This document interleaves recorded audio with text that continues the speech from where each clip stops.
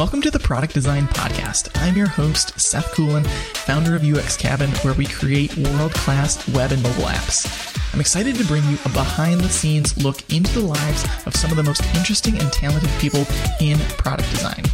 We'll get strategic advice on how they got to where they are today and things they wish they would have known earlier in their career.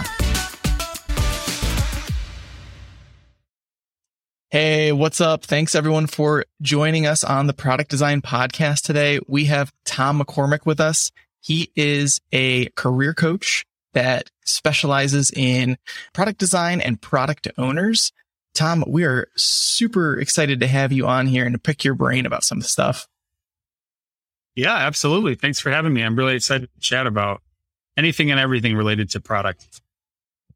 Yeah, this will be great because I know a lot of our listeners are folks who are transitioning careers or trying to get into the UX product design space. And who better to have than someone who's helping these folks day in and day out get those new jobs and those career transitions. So, Tom, why don't you tell us a little bit about who you are and what you do? Sure. So as you mentioned, I'm a career coach and I work, with primarily product designers, but I've also worked with lots of other fields, data science, data analytics, web development, product management, et cetera. And my career journey is sort of circuitous. I did an undergrad in Spanish. I thought I wanted to be a teacher. I did a master's in teaching. I taught in several different levels, including high school. And I ended up feeling like there was a lot of behavior management and a lot of just like trying to force people to learn information. And that was obviously not for me. And I didn't see myself doing that in the long term. I have a lot of respect for teachers and, that work is very, very difficult, but I was more focused on the applicable skills and stuff that people could put to use immediately. I ended up doing a degree in urban planning and policy. Then I moved to Ann Arbor, Michigan, where I live now. And I ended up falling into a role at a renewable energy training startup, which introduced me to the world of remote work and the world of tech startups. And it was a small company, so I was doing a little bit of everything. I was doing student support. I was doing instructor support. I was helping with some curriculum development, a little bit of marketing. I've just got a lot of exposure to a lot of things. I did that for 4 years or so. And then I got laid off, which is how the startup world goes. And we can talk about that more later on the podcast.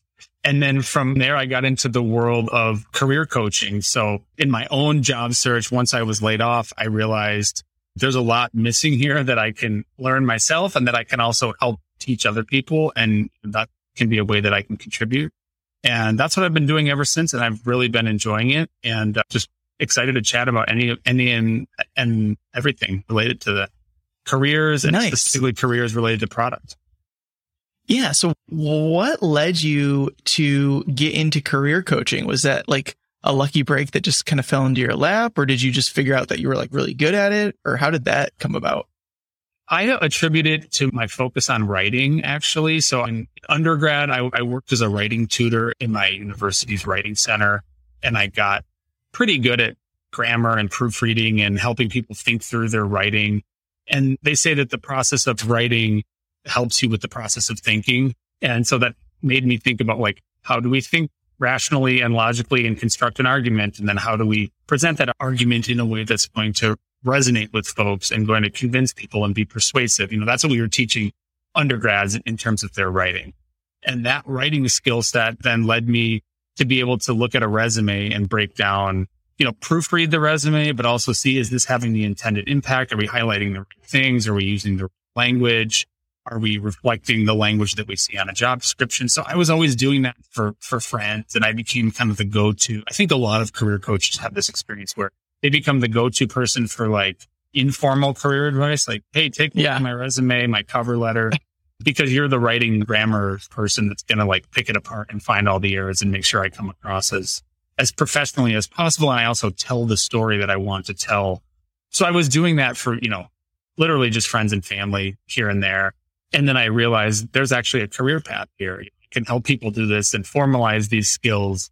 And once I started on that path, I just kept uncovering more and more that was more interesting to me. And I just kept uncovering new things. And ultimately it led to careers specifically in product, because that's been one of the most interesting areas that I've uncovered over the course of my years in career coaching. And then I started seeing these really interesting parallels appearing where like everything that you do in product design or product management becomes the same thing that you should do on a job search itself. You should understand your users. You should do research. You should come up with hypotheses. You should test those hypotheses. You should have a feedback loop. You should be actively seeking feedback and acting. And so all of that stuff started to kind of crystallize for me, if that makes sense.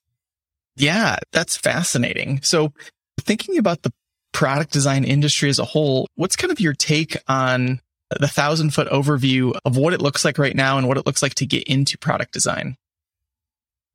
A great question. There's a lot of sub questions within that I can try to unpack a little bit. So I think broadly speaking, it's a good industry to be in and it's a growth industry. I think there were sort of the initial pioneers of UX, some of the top companies that we think about, top tech companies. Apple has been investing in this for years and even decades, and a lot of the other big tech companies out there. And then you're seeing the smaller tech companies trying to keep up and realizing there must be value in product design, product research, user research, because all these leaders in the field are doing it. So then they're starting to do it. And that's been going on for a while now. And now you're seeing it start to spill out into just the general outside of just tech. And there's just any old company is realizing like, if we want to get ahead of our competitors, we need to understand our users better. And then we need to build for them things that are actually of interest, things that they're actually going to use, things that, ultimately everyone wants to make money. So things that are going to be more profitable for us as well. So I think there's that where UX is not just, for the top tech companies anymore. It's kind of like UX for everybody. And you probably see this in your work as well.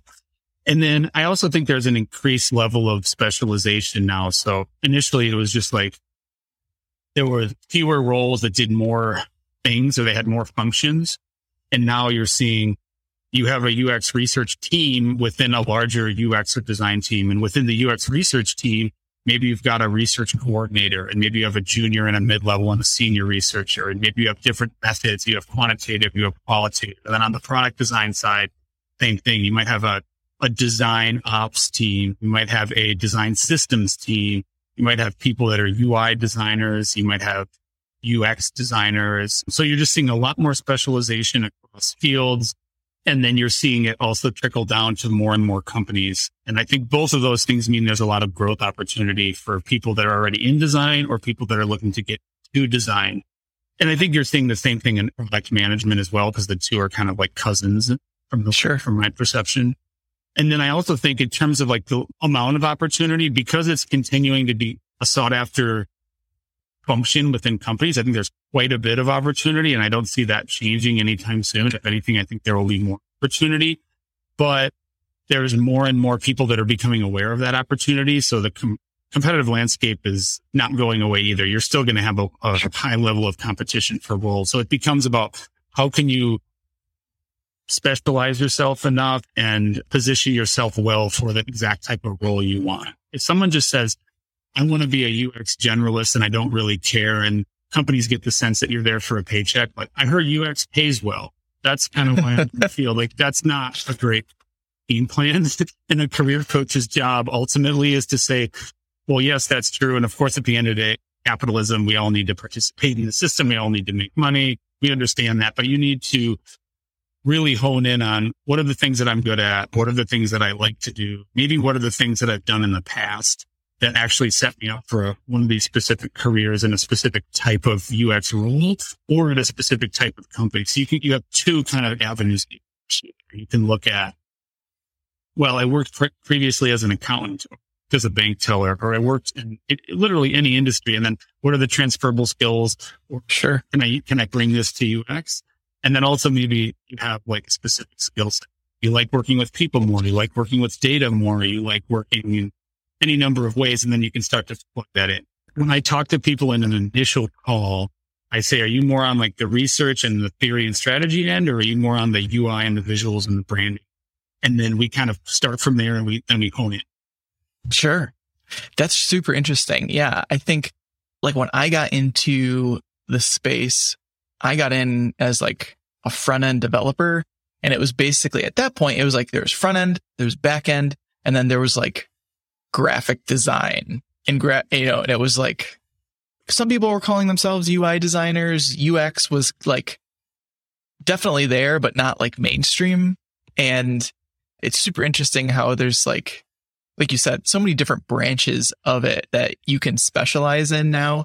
And especially in larger companies to get very specified, like I manage the design system, or I specifically deal in quantitative user analysis, which is really cool to think of like all of the opportunity out there. From my perspective, it seems like there's a lot of people, either junior level or entry level, who are trying to get in and trying to get that first job. And it kind of seems like there's a surplus at the entry level, but not a ton of senior level talent that are looking for jobs. But again, that's just my perception. I'd be interested to hear from you what your take on that is. No, I think that's spot on, partially because the field is fairly new. I mean, depending on how you define the field of UX, you could make the argument that it's been going on for quite a long time. But the way it's defined now, with the roles and the titles, the way they are right now is, in my view, is like 10 years old or something. It's very, very new. Like you mentioned, when you got in, it was a totally different landscape. So there hasn't been time for enough people to mature to that level of mid to senior to fill all the demand that there is now. Because when every company hires, they want to hire at the mid to senior level first, and then they want to work their way backwards. So, the larger the organization and the more established their design practice, the more they're able and willing to take newer talent and develop and groom and mentor that talent for the different roles. But the problem is that you don't have a lot of companies at that level of UX maturity. And a lot of juniors that are coming into the field say, like, I really want a team that I can receive mentorship from and I can collaborate with, and I can get all of this guidance and education.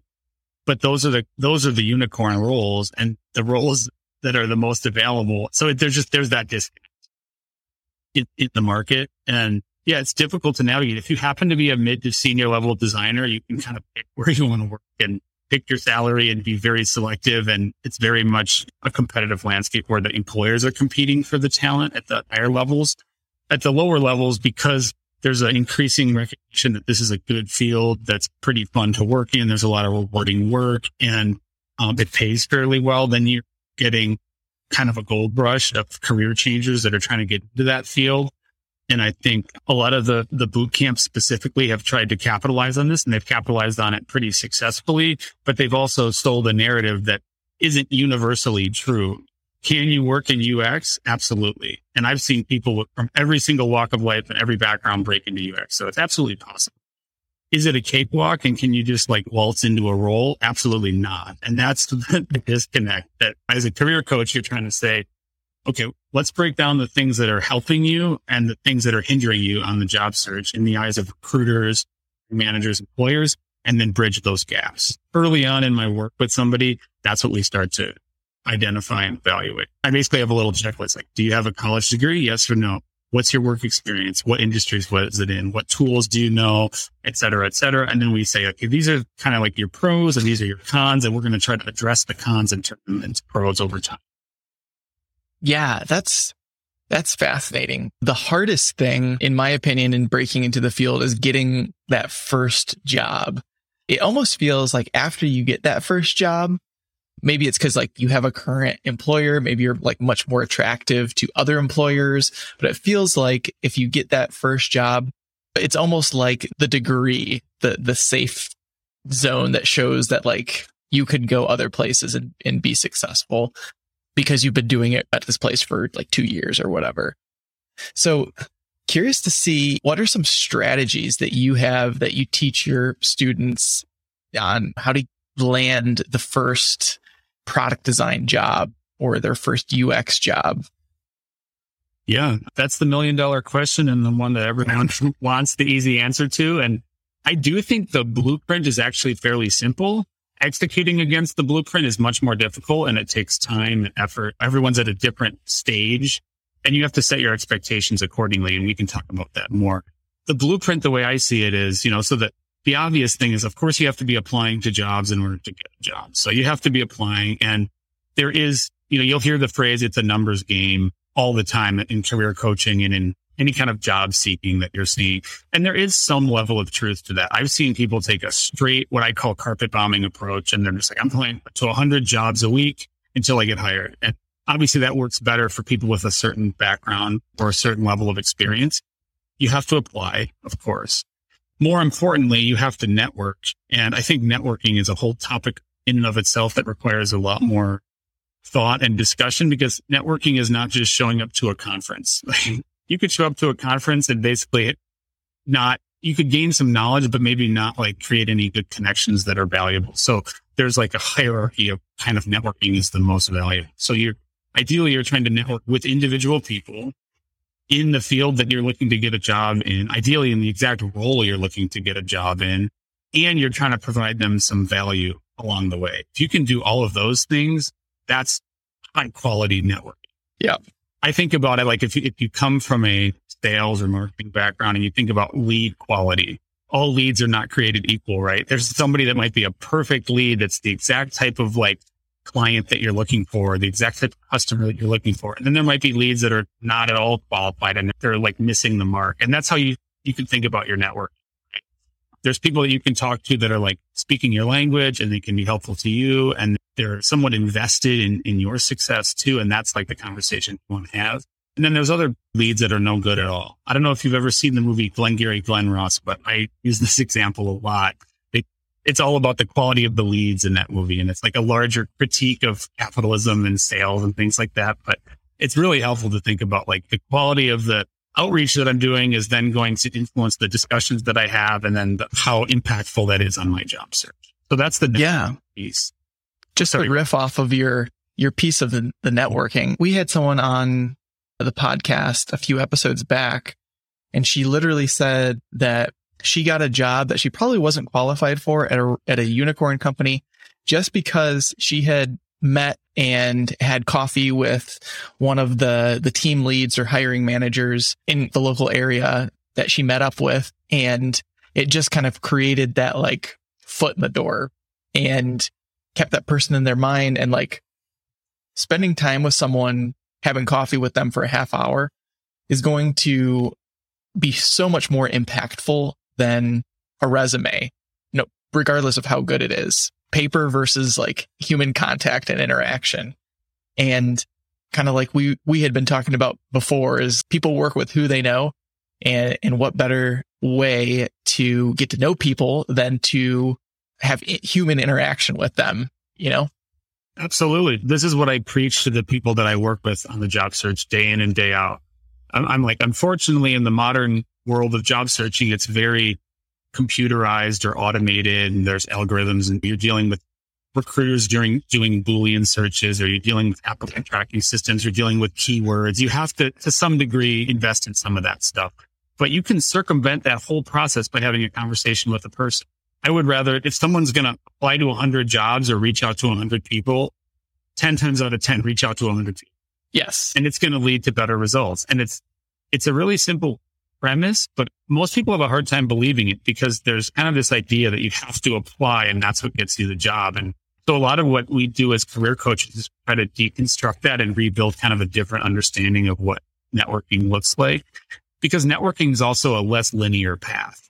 A lot of times it starts off with a conversation. There's no job. There's nothing that you're actually going to get out of it. But the person like gives you some good nugget of information, or they recommend another person, or they give you like some like blog that they read, or they recommend a podcast. And then you start to make connections, and then you're on their radar, and maybe something comes up later down the line, or maybe they're then connected to the person that you're interviewing with. So you're planting all these seeds that you want to harvest later, but it's, to use that farming analogy, like you don't plant a seed and harvest it the next day. You might harvest it like months later. And that's exactly, the timeline is probably similar for harvesting crops as it is the networking on the job search. Like you're going to put in a lot of effort and you're going to see very little out of it for the first couple months. And then you're going to start harvesting. Like we were growing kale in our garden this past year, and like, it was months of growing and we didn't harvest hardly anything. And then we were harvesting from like July through December, literally up until into the winter.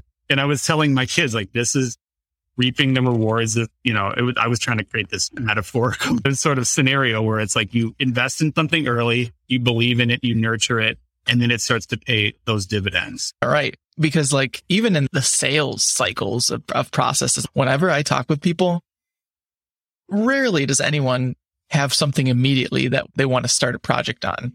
If they say they do, they're usually lying and then they go away. But most of the time it's just like, hey, we routinely have needs that you guys might be able, like, let's just talk, let's meet each other. Let's be familiar with each other. And I think, from the trying to break into UX side, just reaching out to someone, a design leader or like a team lead at a company and just saying like, hey, appreciate what I've seen of you online. I'm looking to get into UX, would love to connect, or whatever the case may be. And you've done a pretty low effort to get, in front of someone else to just meet them and to just let them know you exist. And that's more effort than like probably 90% of other people that are, out there doing that. So as much as you can separate yourself, use a side door or a back door, that always is going to be more beneficial than trying to line up with the million other people trying to go in the front door.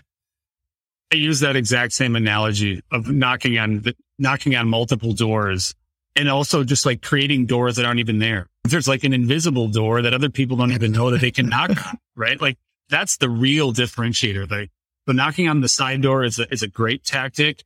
Finding the door that no one else even realizes is there is the real high level tactic. That's the North Star of career coaching, is to create those doors. And, that door tends to be the value creation piece, is where you're actually creating something that other people care about intrinsically. And this is like the gold standard in marketing and content too, right? I'm actually putting out something that's really, really valuable. So I play beach volleyball, for example. And like if someone's marketing a beach volleyball training program and they say, hey, we've got a free workout, it's like, increase your vertical leap, we've got 4 free exercises. I'm like, I want that. I want those extra inches on my vertical. And I've literally done this. So this is a real example. And then you go out and you get the free tool. And now you're, of course, it's a marketing scheme. So they're getting your email and then they're going to continue the relationship and try to upsell you on something later. But it's the same principle on the career search. So whenever someone comes from a marketing background, which a lot of people come from marketing and then go into UX in my experience, I'm like, time to put back on your marketing. I know you're transitioning out of that field. However, the skill set is very relevant to the job search because you are a product and you can think about like, how do I create value so people see that in me?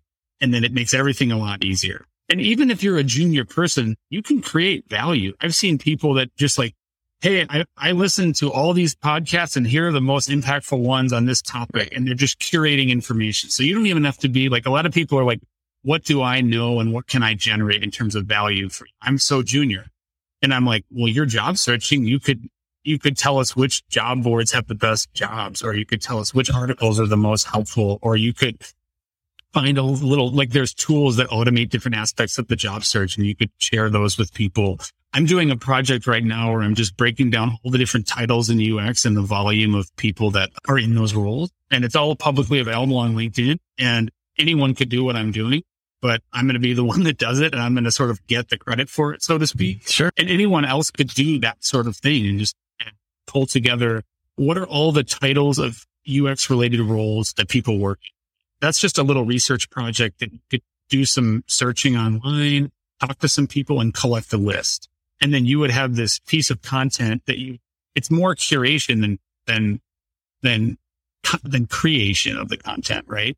So I encourage that of people quite a bit. But it's a hard mental shift because people are like, well, why am I doing something that's for free and I'm just giving it away and it's not getting me any money and like, it's not even necessarily getting me a job. And that's where I have to say, trust the process. Like you have to trust that blueprint is going to get you a job long term. And that's like one of the biggest shifts I have to see in someone's mentality before they start becoming competitive for roles oftentimes. Yeah, I think to that end, also, it's like getting into product design and UX is such a non-linear path. It's not like go to school for 4 years and you can throw your resume up and get a job, or it's like go do this certification and you can get your entry level job. It's like, there's all of these potential things you can do. There's all of these things that may or may not be helpful. And it's like, you're just trying to figure those out. But I think the core that you have to have is you have to be really excited about doing the work of UX or product design. You have to either love Figma or love research in such a way that you would be happy to do it for free, just because it entices you and it's like a hobby, right? Maybe you have your day job and you're just trying to break into UX.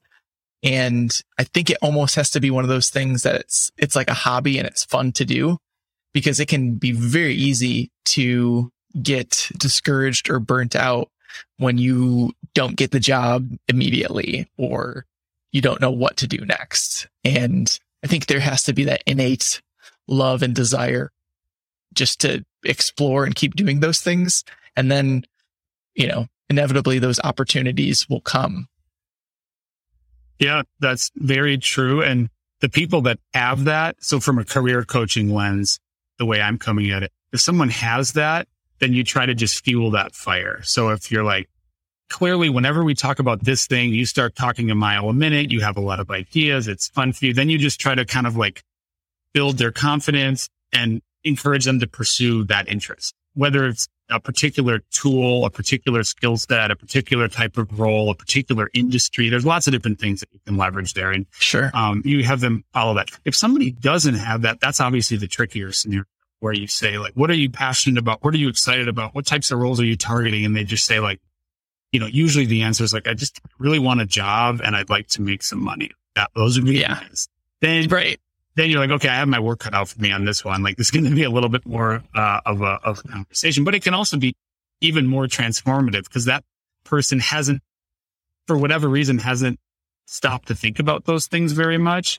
And then you need to build from square one and just be like, okay, let's talk about what you've done in your life and what have you liked and what have you not and why. And then you scaffold on top of that to the point where they start to have, as a career coach, it's cool when someone has an aha moment and they're like, oh, I really like that thing, but I never even really realized it until now. And then you're okay, that's the little ember that we're going to try to heat up and build into the flame of your job search strategy. Because when you're just floating around there applying to every type of UX job, it's like you said, it's demoralizing and you feel sort of like you're just floating there and you don't know if it's ever actually going to turn into anything. Whereas if you have Web3 is a big thing right now, right? A lot of people are passionate about Web3 and that's for a separate conversation. I think Web3 has a lot of question marks still attached to it. But if that's your thing and you're integrating yourself into those communities and you're reading those blog posts and you're following those leaders and you're like basically nerding out on that topic, your messaging is going to resonate so much with the people that you're going to interview with or the people that you're going to network with. So it's about finding I know it's cliche, but finding your why is really important. And that's the challenge and the fun of career coaching. It's hard because finding your why is a very personal and philosophical, journey for people. So it's not like you said, it's not linear necessarily, but when it happens for people, it's also really exciting and fulfilling from a career coach standpoint, because you're like, you helped kind of guide someone on a path that's ultimately going to be very fulfilling and, best case scenario, it's going to be life changing. Right. I'm interested to see from your experience, what type of timelines you typically prepare people for when they're getting into the field, and what's kind of like the shortest end expectation, the longer tail end, and then kind of maybe somewhere that's more typical in the middle. Great question. And of course, this has to come with the caveat of it depends and the variables. Right. I think when you're starting a job search, the best thing to do is be brutally honest with yourself. And then also, if you're networking, get some input on your skill set and your background. If you have someone like a career coach that you can talk to, they can help you with that. And a career coach is like a therapist. A good therapist doesn't tell you what you want to hear. They tell you what you need to. And a good career coach does the same thing. They don't tell you you're great and you're perfect and you'll get it. They tell you here's where I'm seeing the growth opportunities and here's the existing strengths. And so if somebody has a very strong background, let's say you have an undergrad degree in graphic design, you've worked in a tech adjacent role for several years, and you have a lot of friends that work in tech companies and maybe even as designers, and visual skills are strong, right? All of those things are true. Then your job search is going to be a couple months. It's going to be, right, 1 to 3 months, right? So that's the short end of things. If you don't have a degree and you don't have a lot of relevant work experience or maybe no work experience, your network is pretty small or you're just starting to build it and your UI skills are just kind of budding. Like you just kind of started playing around with these tools and your portfolio doesn't look like all the ones that you see and you admire or aspire to, then your job search is more likely looking like something like a year. And of course, this is all subject to how hard you work and there's a luck factor as well. But, so I would say it's like 1 month to 1 year is a reasonable timeline. And it's sort of a bell curve. So most people fall in that middle, maybe 4 to 8 months or something like that, to put it in rough terms. But I think the thing that people are missing is they're painting with a very broad brush and they're saying, well, my friend got a job in UX, so I'm going to get a job in UX too. And you're like, well, are you the same as your friend? And they're like, well, no, they have a master's degree in computer psychology, or something like that. And they were already working at the company and they just, changed roles. And you're like, okay, that's a completely different skill set and a completely different person. So you have to do that assessment early. And then there's considerations like, are you working currently? What's your financial situation? How much rejection are you prepared to handle? How far prepared to work or able to work? If you're currently working at a job, one of the ironies is one of the hardest paths to getting a job is when you're already employed because it takes so much of your time and energy and a job. It's another cliche. It's very true is a job search can or should be a full-time job. If you're doing all the reading and all the networking and all the applying and all the cover letters and all the customization and all of the content creation, following all the advice that someone like I would give, it's a full-time job. Yeah. And so having a full-time job gets in the way. So I have some people where we have conversations about are you in a financial place where you actually leave your job and take the plunge fully? And there are people that have told me it took that to actually light the fire under me to do more on my own job search and to give me the time. But there's people that they can't quit their job and just job search for 6 months. That's a complete non-starter. And then there's other people that are in a position where maybe they're living with parents and they have a little bit of a runway, or maybe they have some savings, or maybe they can work some kind of a job more part-time, scale back their hours. There's all sorts of different solutions there. I'd be interested to see from your perspective what a unsuccessful trajectory looks like and what are some of the characteristics or common pitfalls that someone goes through that might have an unsuccessful job search. Yeah, you're going to have to cut me off because I could talk about this for hours.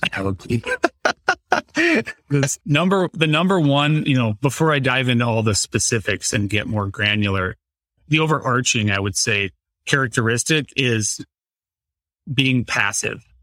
A passive job search does not get you hired, and it definitely doesn't get you hired quick. So I'm applying to jobs and I'm sitting back and waiting for the recruiters or the hiring managers of the companies to connect the dots and see my potential and reach out to me and help me nurture that potential. And that mentality does not work very well. It's also people that are, even if you're really going hard at the job search, and I see this is even more common. Someone tells me I've applied to 25 jobs this week and in total, I've applied to 150 jobs. And I'm like, have you networked? Have you practiced? What's the strength of your portfolio? Are you building content? Are you currently working on a project? All these other things. And they're like, no, I'm applying because that's how you get a job. I need to apply more. And so what I tell people, and this is just back of the envelope math, but I say, if you've applied to 100 roles, you need to stop and do a little quick assessment and see what your conversion rate is to interviews. And if you're below 5% of phone screens, then you need to go back to the drawing board and improve some other things before you just plow a bunch more time, effort into applying. And it might not be 100. Maybe you can get good enough data at 50, but to me, 100 is a nice round number. And it's not very hard to apply to 100 jobs these days with easy apply and all of that on these sites. So only focusing on applying and being passive is a bad way to approach the search. Another thing would be not investing in your skills and not continuing to build your skills is a major issue. It's like I like to use the analogy of athletic performance. There's athletes that are like, I stay training all the time. I'm always ready. I'm always in the gym. I'm always trying to improve my strength and conditioning and whatever it is. And that's what you want to be like on the job search, because the interview can come at any time and the opportunity can strike at any time. And so if you haven't been training, it's like, like I said, I play beach volleyball. Someone's like, go play this tournament. And I haven't been training for 2 months and I'm just like coming off the couch. I'm going to be terrible. And that's the exact same thing with the job search. If you're coming off the metaphorical couch into an interview, you don't have any fresh ideas or skills, a project you're working on, you're just like rusty, then you're going to bomb the interview that you were hoping to get and putting all this effort into. And then it's going to further demoralize you and put you into this negative spiral. And I've seen that happen many times. So you have to stay ready. And that's difficult because that takes consistency, that takes motivation, that takes dedication. It's just like every poster that has like those words on it, like motivation, resilience that you think of, and it shows somebody surfing a big wave or something like that. Those are all true on the job search. And so you have to find sources of motivation in friends, in family, in your networking, in maybe your career coach, whatever it is. So that's another one. And then there's a point where people really go off the edge for me, where they actually start to become bitter about the search. And it's very understandable because the search is a very inhumane and demoralizing process. It's somewhat embarrassing almost at times because you feel like this constant rejection, you get imposter syndrome, you feel like you're getting jerked around. Recruiters reach out and they don't follow up and you get your hopes up. And so there's a lot of negativity that you have to process. And people will start blaming the recruiters and they'll blame the companies and they'll blame the gatekeeping and they'll blame like, why don't people see my brilliance or something like that? And worst case scenario, they'll start posting about it on LinkedIn and actually publicly saying these things. And it's hard because I'm like, your critique is accurate to some degree. It's not that like there aren't some of these issues. I would like to see more pipelines for people getting into UX early in their career. And I would like to see more mentorship and I would like to see people paying it forward more. All that sort of stuff is true, but it's not getting you anywhere on your search. And nobody likes a whiner in any field, in any career. It's just nobody likes a whiner. There's no success story where someone whined their way to the top. But that's not how it works.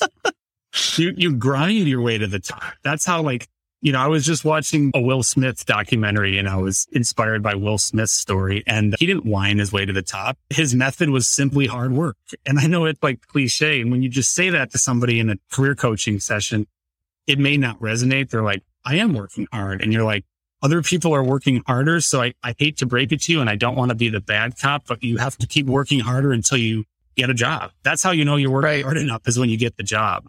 Right. So I have this philosophy of keep doing free work until you don't have to. And a lot of designers will disagree with this because they'll say like, your work has value. You should be paid for your work. And on a philosophical level, I agree with that. Of course, everyone should be paid for their work.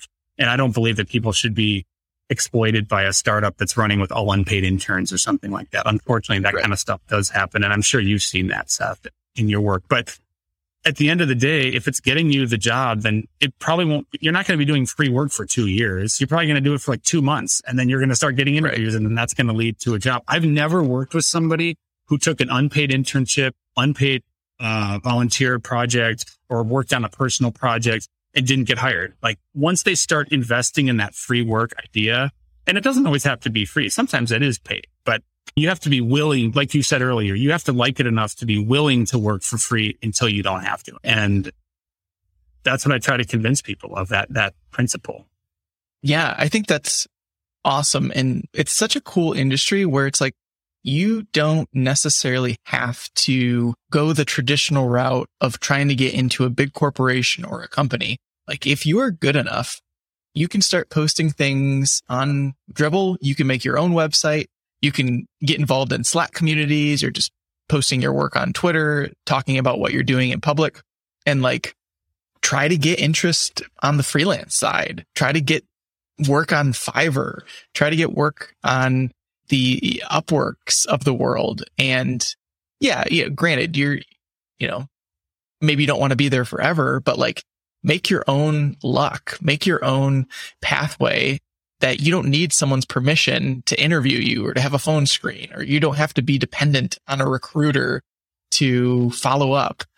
There's a lot of things that you can do in this to sharpen your skills and expand your area of luck?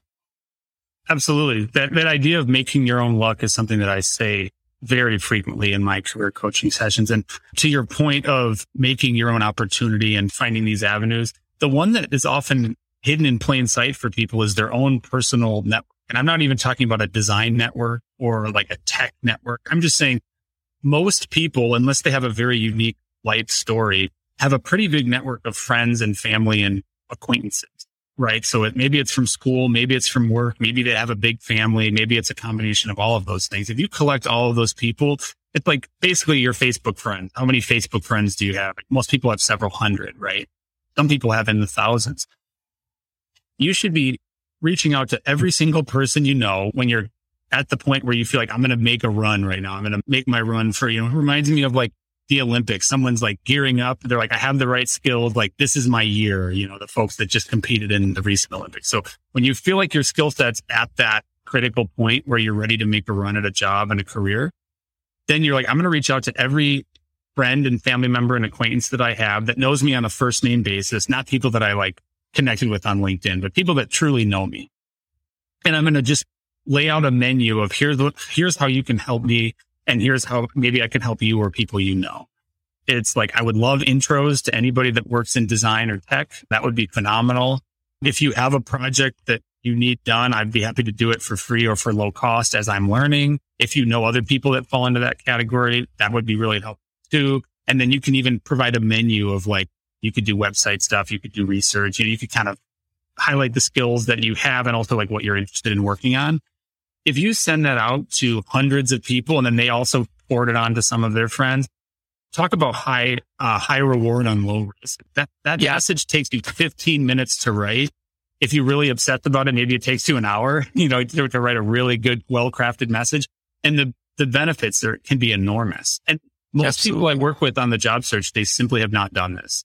Even after I tell them to do it, they haven't done it. So it's just like, that's part of the mindset shift is leverage what you've got right in front of you first. And then if you strike out and you're like, yeah, none of these things work, then you move on to, the LinkedIn networking and the other outreach. But that's like the thing that's just golden that's sitting in your lap in most cases. I love that. That's a brilliant idea. On a smaller scale, kind of a corollary thing happened as I was starting out after I had kind of fallen into my first website design that I got paid for, had a really lucky small business opportunity to do one of those, like build a low cost website for someone. I was like, this is cool. I think I can do this. And so I printed off flyers and started going all around town and trying to like basically say, hey, I can build websites. I can do logos. I can, do marketing, and just giving it to like these little pizza shops and restaurants. And like, the crazy thing is the day that I did that, the very next day, I got a call from someone. It was a referral. I just went in, gave it to this guy. He was talking with someone else and he gave it to someone else who needed that, and literally like a 1-day turnaround. And I got a referral from someone else for just giving someone a flyer one day. And it's like, there is a humongous market for people who need low cost websites done. If you can build websites, if you can do logos for $500 to $2,000, you can rake in all the small businesses in your local area, because agencies or, senior level talent, that's not their market. And you can go clean house. You can get a ton of really good experience on kind of offering your services out for that type of target market. Yep. I recommend that to the people I work with all the time. And that's where it's a mindset shift. It's almost like, do I have the right to ask someone to work on their website? Like, am I allowed to do that?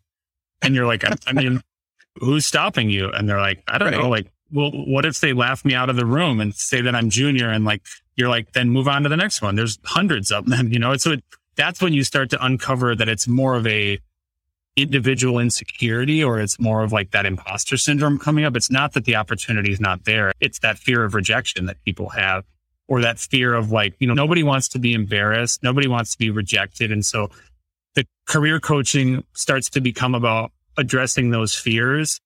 And sometimes people say like, I give them some recommendation for how to approach something on the job search. And they say, what if this thing happens, right? Like, what if they don't accept that experience as legitimate? I'm like, well, then that's on them. That's not the person that's ever going to be able to do anything for you. Like, what if I reach out to Network and I say, hey, so-and-so, like, I'd really like to pick your brain. This is my background. What if they say like, you're really junior. Don't waste my time. I'm like, then don't waste the time anymore. Then move on to the next person. Because that usually doesn't happen, number one. And when it does, other than maybe slightly hurting your feelings, it doesn't adversely affect your job search. You just move on to the next one. And for every person that says something like that, which by the way is extremely rare, the fear is very overblown in people's mind. For every person that would say something like that, there's multiple people that would be like, yeah, I'm happy to chat and share my experience and see what kind of, feedback or advice I could give. Yeah. And it's the same with pitching a business. Like, you should just be always pitching yourself to anyone and everyone, because sometimes it's going to land. And like, just the novelty of it is going to land. There might be a business that's like, we don't have any work for you, but we love that you reached out, you found us, you developed a pitch, you learned a little bit about like the product or service that we have, and you kind of understand what we're doing. And like, they're going to want to help you at that point. Absolutely. Like, hustle recognizes hustle is a thing that I've learned, especially in the startup world. And there's a lot of good startup jobs in design. We could talk more about the startup ecosystem a little bit, but just entrepreneurial people love to see other people grinding and hustling. And so if you can show just that, even if you're kind of doing it wrong a little bit, like, nobody's going to judge that. Like, yeah, your pitch was like a little cheesy. They're not going to really fault you for that. They're going to appreciate the effort.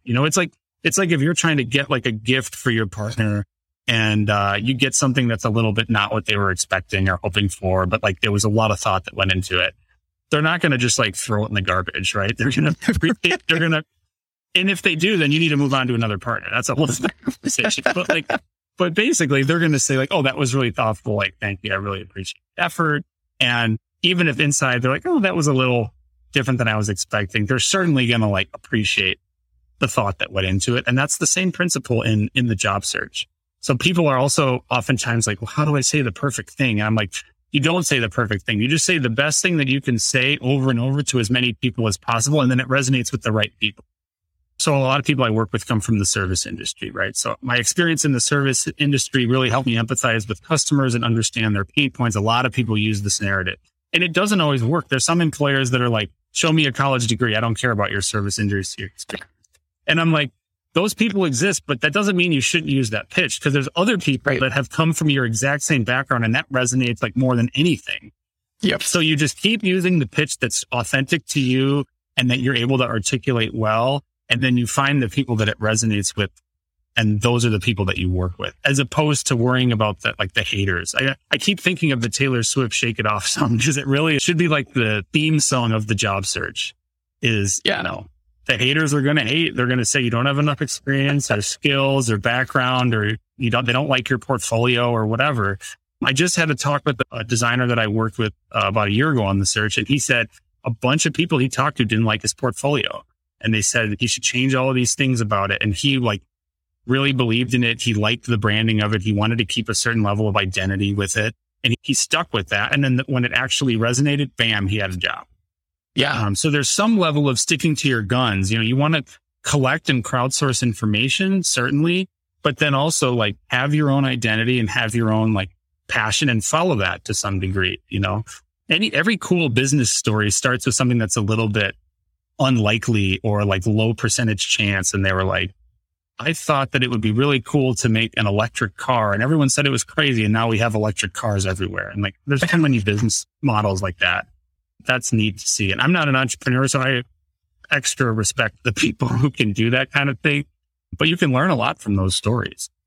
Sure. I think the other key thing of like this industry is I think a lot of people don't feel like they can do, or they're qualified to do work or work on projects because they haven't done it before. They haven't been taught how to do it, or they haven't been on a team that showed them how to do it. But like the cool thing is that we can realize is like most of the answers to any project you would do are out there on the internet, on YouTube, on Stack Overflow, on wherever. Honestly, when I was younger and trying to get my start on this, I would get like a restaurant that I was going to redesign their website for $500. I don't know what restaurant websites look like, but I would go on to like Dribbble, or I would look at other restaurants and I would type in like restaurant website design. And then I would pick out 5 I really liked and I thought looked good. And then I would just start to copy different aspects of them. And like, okay, I really like this header. Love how everything's laid out. I'm just going to change the color, pull that in. Or you can adapt that for anything. It's like, I've never done an e-commerce website, but it's like, okay, well, we got all these things like Squarespace, Shopify. Yeah, there's a trillion different designs on checkout flows that you could take and, rip off on your design tool of choice. And it's less about coming up with the original idea and more so solving the problem, right? We have this common need that millions of other companies have had. Who's done it before? Who's done it well? And what can we take from them? Where do I go to find the answers? And I think once you figure out that you can go in and you can problem solve and you can figure these things out, the world just kind of opens up because you don't have to rely on someone to teach you. And you can just say like, I can figure it out. I can go find the answers. I can go source the information and I can get some viable options to produce. You said so many valuable things there that I was trying to catalog each one and respond because that's like the essence.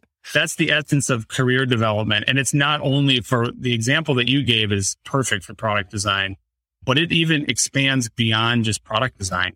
It's into the actual design of yourself as a product. So you want to figure out how people broke into the industry, go find every bootcamp grad and go look at their LinkedIn and see like, what's their portfolio look like? What did they do an internship? Did they have an additional project? Did they, reach out to them and talk to them? You can just do that over and over and over and collect your own, data and your own information and then just execute against that. So like the same thing that you're talking about with the Dribbble example of you find the other websites and then you compare and then you take the elements that you like. That's what you do on the job search. That's what you should be doing. I love that person did that video pitch. I love that person did a video walkthrough of their portfolio. I love the UI of this.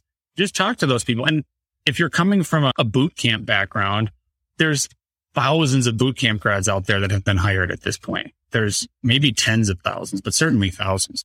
And they're, number one, they're very willing to chat because they like to pay it forward generally.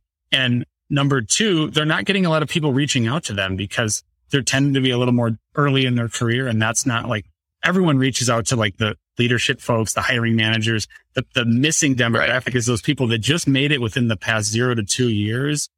They're the most fresh in this experience. They remember what it was like to be you the most, and they're going to have like the most similar sort of experience that they can share with you. So no, that principle is incredibly valuable. And like the other thing is with design, the answer is always just more research, more iteration, and more crowdsourcing. Like you could throw someone into any problem and say, solve this. And they could know nothing about it. And like, okay, we're going to start with research. We know that research is the first thing. Understand the problem better. I don't care if you're building aerospace or if you're building lawnmowers. It doesn't matter. That's the first process in the project.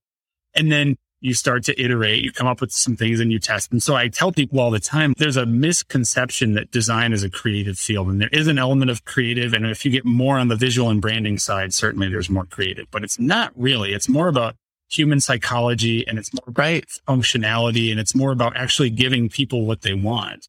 And this is where I see a lot of parallels between like individual sort of therapy and design. It's like your job isn't to know all the answers to what somebody else wants. Your job is to pull it out of them. Like, what are you really struggling with? And how can I help with that? And how would you feel about this and that? And that's what you do in design. It's the same thing. You pull that all out of your users or your stakeholders or your clients, and then you feed that back to them. It's almost like cheating. It's like we just get the answer and then we just kind of like synthesized it for you or reworked it for you or went and read more about that. And then they might be like, we just want our website to look like that one. And you're like, okay, like let's pull the things that work from that website. And then we give it to you. And they're like, this is perfect. And you're like, I mean, we just did what you kind of said you want. And so like people sometimes they think that they have to come up with that like really creative idea. And I'm like, no, you just have to follow a blueprint really well and understand the blueprint. That's important, and if you're doing like understanding the different tools or processes that you use. And if you don't know them, to your point, you can go research them. Like, I'm supposed to do like user research that's qualitative. I haven't done that. One quick search of the internet and you can find blogs and you can find LinkedIn. You can find like more than you can shake a stick at. I heard recently, I can't remember where I heard this comment, but it was the modern world of like coaching and learning and development is more curation than it is content. It's more curation than creation because there's so much out there now. It's just about finding the good stuff and identifying it and using it, as opposed to like, there needs to be more content. And of course, like more content can always be helpful, but the curation aspect is huge. That's especially from my world of career coaching, is like, it's not like there's not enough stuff on how to become good at UI or UX or research. It's just like, what should I actually look at and read? And then that's like a lot of my job is to say like, this is really good, or this is coming from a person I trust, or this source is, tends to provide good information. And when people admire a certain company, like a lot of these bigger companies have their own design blogs. So you can just check out their blog and learn from the leading designers that are working at any big company and see how are they doing design. And then you can just, like you said, steal that stuff and incorporate it into your own design practice. Absolutely. Well, Tom, this has been a super fruitful chat. I learned a lot. I know everyone who listens to this is going to pick up a few things on their journey.